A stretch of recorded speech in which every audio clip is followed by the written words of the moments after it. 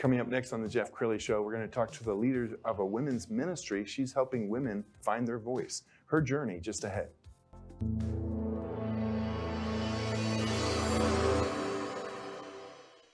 Many are predicting that the worst is yet to come, which is unfortunate, said one person here. Until now, they've enjoyed the reputation of being the nation's icebox. Watched a burglar in his home this morning by webcam. As a journalist of over 25 years, stories are what make my world turn. Reporting live from the Dallas newsroom tonight, Jeff Crilley, Fox 4 News. But in 2008, I took the jump from my familiar life and started a PR firm from my home. We're talking about anyone with a camcorder like the one I'm using becomes a television network. We started slowly growing the company, and we now have over 100 clients, and we've branched into the world of live digital broadcasting. I now own 8 different TV studios and have a huge team, and the stories that I now get to share are sometimes the most important of my life. Life has a funny way of coming around full circle. This is the Jeff Crilley Show.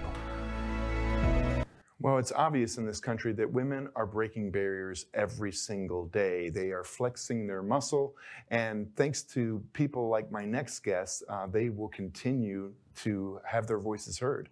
Karla Runner joins us right now. She's with Wailing to Warring Ministries. Thanks for coming on the show.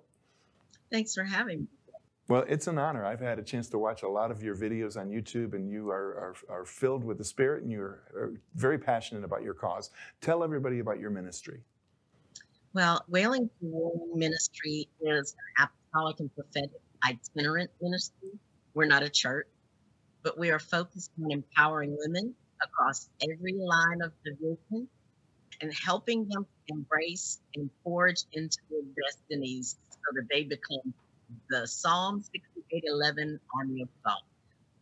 Yes, and you've got a beautiful website, and we're going to pull up your website, and as we scroll down your homepage, it looks like you have a lot of stuff going on, including some events. Do you want to speak to some of the things that are coming up?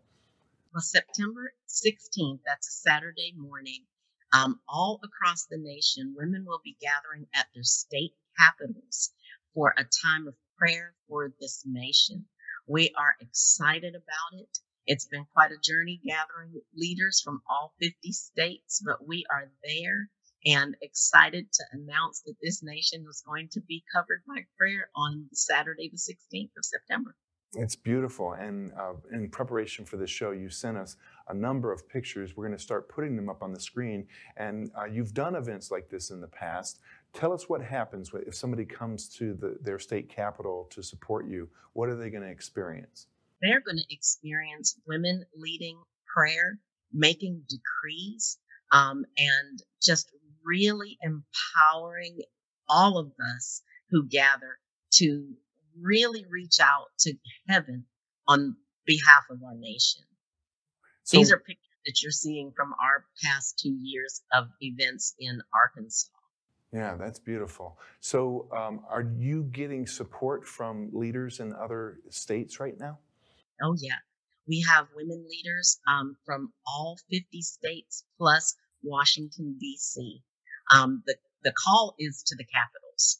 We will be converging upon the capitals in the state houses all across the nation with a unified cry to heaven. Okay, so for the men out there, and I want you to speak to the men. I know you're typically speaking to women. For the men out there who say, well, what is she talking about? Because haven't women achieved everything that they want to achieve? Talk to that guy. Women, this is woman-led, but it is not exclusive of men. We, as a matter of fact, invite and really ask the brothers to come and join us, to link arms with us. We are one body.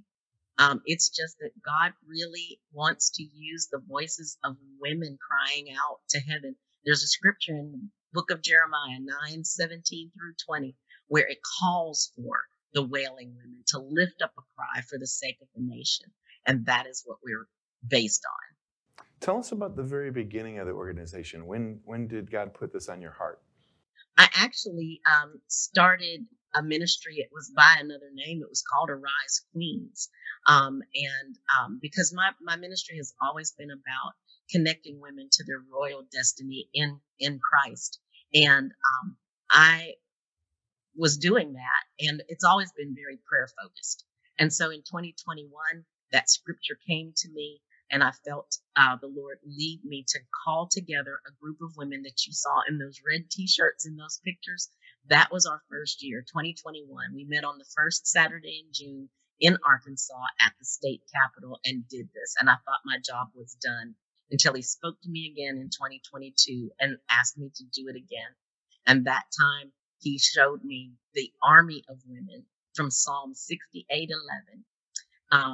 And that is the army of women who will publish the good news. And that was what we changed our theme from looking like Wonder Women to looking like the warriors that God has called for. And he said, we're a secret weapon. And so we had 3 states that joined us in 2022. And when I thanked him for that, he said in next year, all 50 states. And he has been faithful to connect me to women across all 50 states for this initiative that will take place in September. And I know you've probably created some great friendships along this journey since you've been leading this ministry.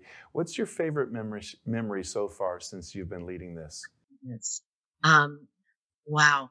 I have created this blend of sisters across this nation. I can't single out one in particular. I would say that this event, because it has connected me to so many women in so many places from different backgrounds, different ethnicities, different age brackets. One of our state leaders is 80 years old. One of them is 20, and every range of age in between. And there is a knitting together of hearts that has taken place that is the most beautiful thing I have ever experienced. And I saw in some of the pictures there's girls, there's young ladies. That's important to impress this on the next generation, isn't it? Absolutely. As a matter of fact, that's the next leg of our ministry.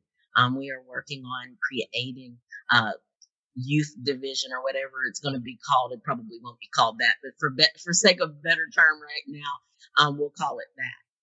But it is very important. And each year we have had a young woman, 20 and younger, to stand on behalf of her generation and pray as one of the prayer leaders on the steps of the state capitol. And we will again this year. Karla, we only have a minute or 2 left, so just give a plea to the woman who's watching this right now. What would you like to say to her?